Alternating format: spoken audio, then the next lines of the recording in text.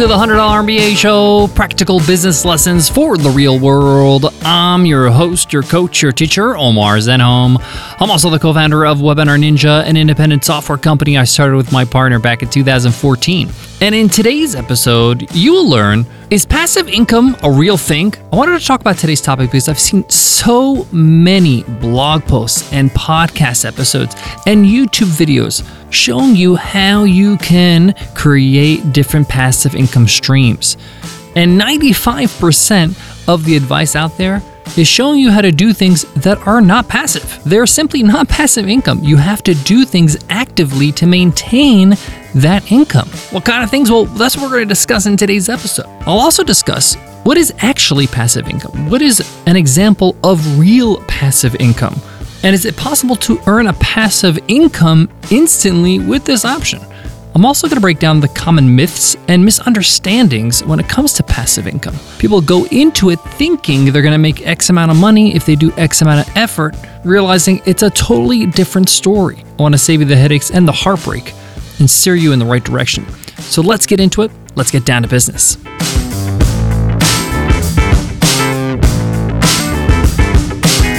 Support for today's show comes from Start Your First Online Business, my all-new 10-part audio course on Himalaya Learning. This is a course that's going to get you from 0 to 1. It's going to get you from thinking about your business to actually launching that business, getting it out of your head and into the real world. We cover things like validating your idea, creating your first product, pricing it, marketing it, financing your business, even creating your business website, and more. Check it out at Himalaya.com/MBA and use code MBA to get a 14-day free trial. Again, that's Himalaya.com/MBA, promo code MBA. So many internet coaches and gurus are saying to you, it's possible for you to create passive income. You're going to do something once and then earn residual monthly income on autopilot. And they'll state a whole bunch of examples. So say you can create a passive income with a blog, with a podcast, with selling online courses, with selling a digital product like a piece of software or an ebook. You could do affiliate marketing. And they mention all these as examples of passive income streams. I'm sure you've heard of this term a million times, passive income streams. And I'm here to tell you, this is just flat out not true. Passive income means you invest your money and maybe even your effort, and then you gain a passive regular income from that investment without having to do any more investment. Okay?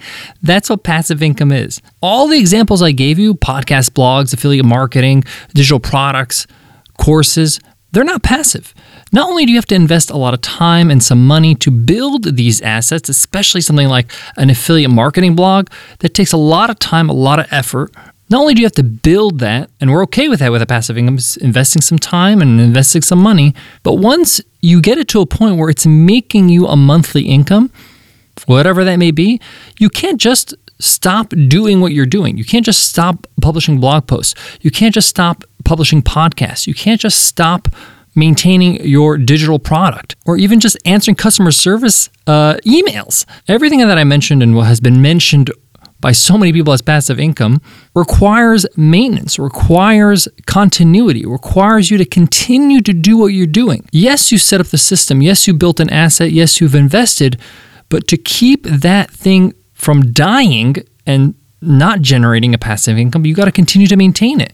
At the very least, even if you don't add any more content to your blog, if you have a blog that's earning you ad revenue, or you create a book, let's say an ebook, and that creates a passive income for you. Even if you do not modify it or edit or improve it in any way, you have to invest time in marketing it so it gets to new people. You can't just stop marketing. Marketing is something you have to invest in, whether that's in content marketing or whether you're doing paid ads, whether you're speaking on stages or on podcasts. The point here is that you just can't sit idly and expect something to sell by itself. If you noticed, I'm speaking very passionately about this because I really do feel that a lot of people are giving the wrong information. It's an injustice to tell people that this is passive income. It's not. It's actually a lot of work.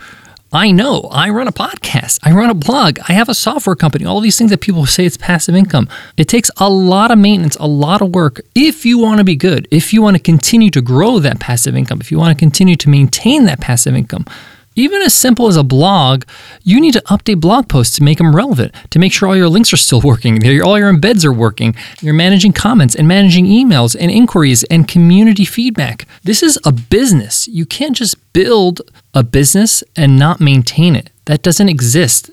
A business is an alive thing that requires you to take care of it. So let's answer the question that we've asked at the top of the episode. Is there such thing as passive income? There is. It's called an investment, okay? Like if you are an angel investor in a company, you may not manage the day-to-day. Your involvement is minimum, if any. If it grows and makes a profit, you will get paid a dividend on those profits if your investment pans out, right? And that could be your monthly stream of income. But it doesn't happen overnight. And the moment you invest, the next month you don't get a check in the mail. The reason why they need you to invest is because they need to grow and they need some time to grow. They need some funding to grow, and therefore they ask for your money. So even if you put in money today, it most likely won't reap any benefits for another 12 to 24 to 36 months before that company can get to the point where it's profitable enough to pay you out a dividend.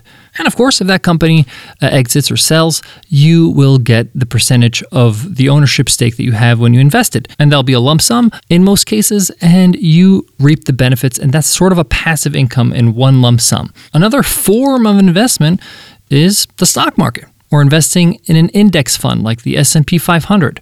You literally are supposed to put your money in there and not touch it and do nothing. That's what passive income is. And with like the S&P 500, again, you're not going to be able to live off your earnings because you want your investment to compound. You want to use the power of compound interest. You don't want to, take any kinds of profits you make over the year or years or your first year or two and take them out without allowing yourself to have some compound interest. So a lot of people that invest in something like the S&P 500 or any kind of stocks, they put in money, they forget about it for about 5 to 10 years. Then they might pull out some sort of earnings every single month or year to supplement their income or to live off, depending on their initial investment. Some people perceive the investment of real estate as passive income. And this could be a little bit tricky because it's not totally passive, okay? But it can get pretty close to it if, for example, you have, let's say, a property, an apartment building with 6 apartments, and you're collecting rent for all these apartments. And with all your costs, your mortgage for this building, insurance, and a property manager, somebody to manage it so you don't have to do anything, so it can be passive. They'll probably just email you to get some approvals on some quotes of some fixes or replacements. If all those costs are less than the total amount of rent, then that's passive income. Every month you're making a profit, you're making an income with very little involvement, especially if you have somebody managing the property for you. You can literally travel the world and have this company take care of it and deposit your funds in your bank account. And of course, if your property increases in value, that's an investment in itself, but you're also gaining the residual income from the rent. So these are all closer to passive income.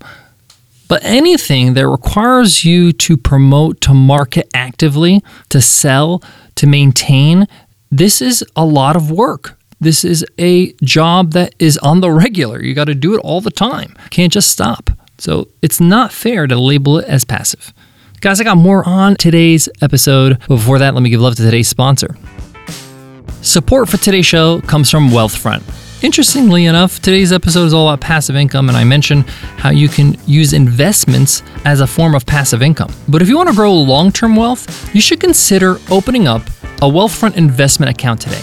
Wealthfront can create a portfolio of globally diversified, low-cost index funds personalized just for you in minutes. No manual trades, no picking stocks, no watching the market every day, no losing your hair, right? They automatically handle all the investing based on preferences you control.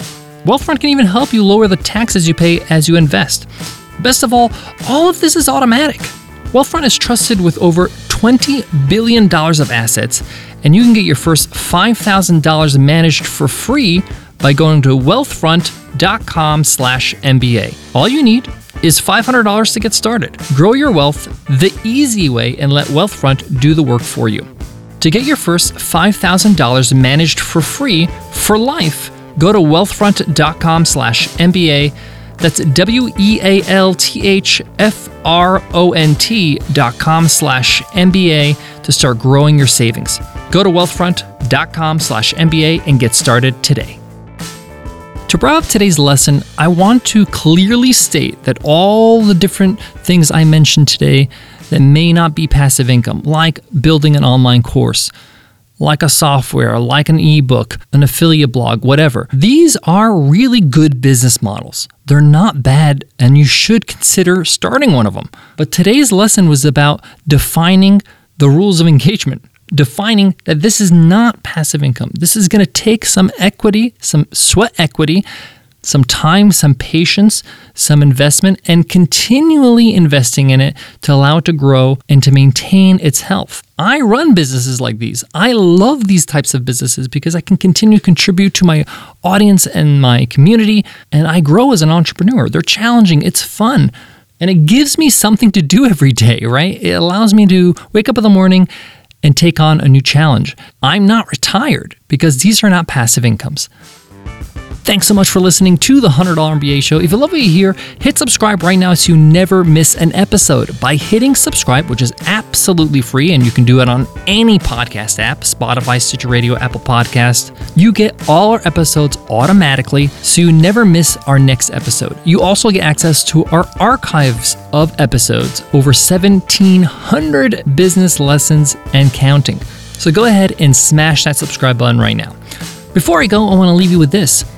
No matter what kind of business you have or what kind of investment that you have, you're going to have to take a look at it once in a while. You're going to have to maintain it for once in a while. You have to just check up on it. Even some of the more passive-like investments I talked about today require you to, keep your eye on it. Even if you bought a plot of land, you need to make sure that land doesn't get squatted on, that there's security, that it doesn't get overrun by wolves. Every asset needs protecting. Thanks so much for listening, and I'll check you in tomorrow's episode, Q&A Wednesday. I'll see you then. Take care.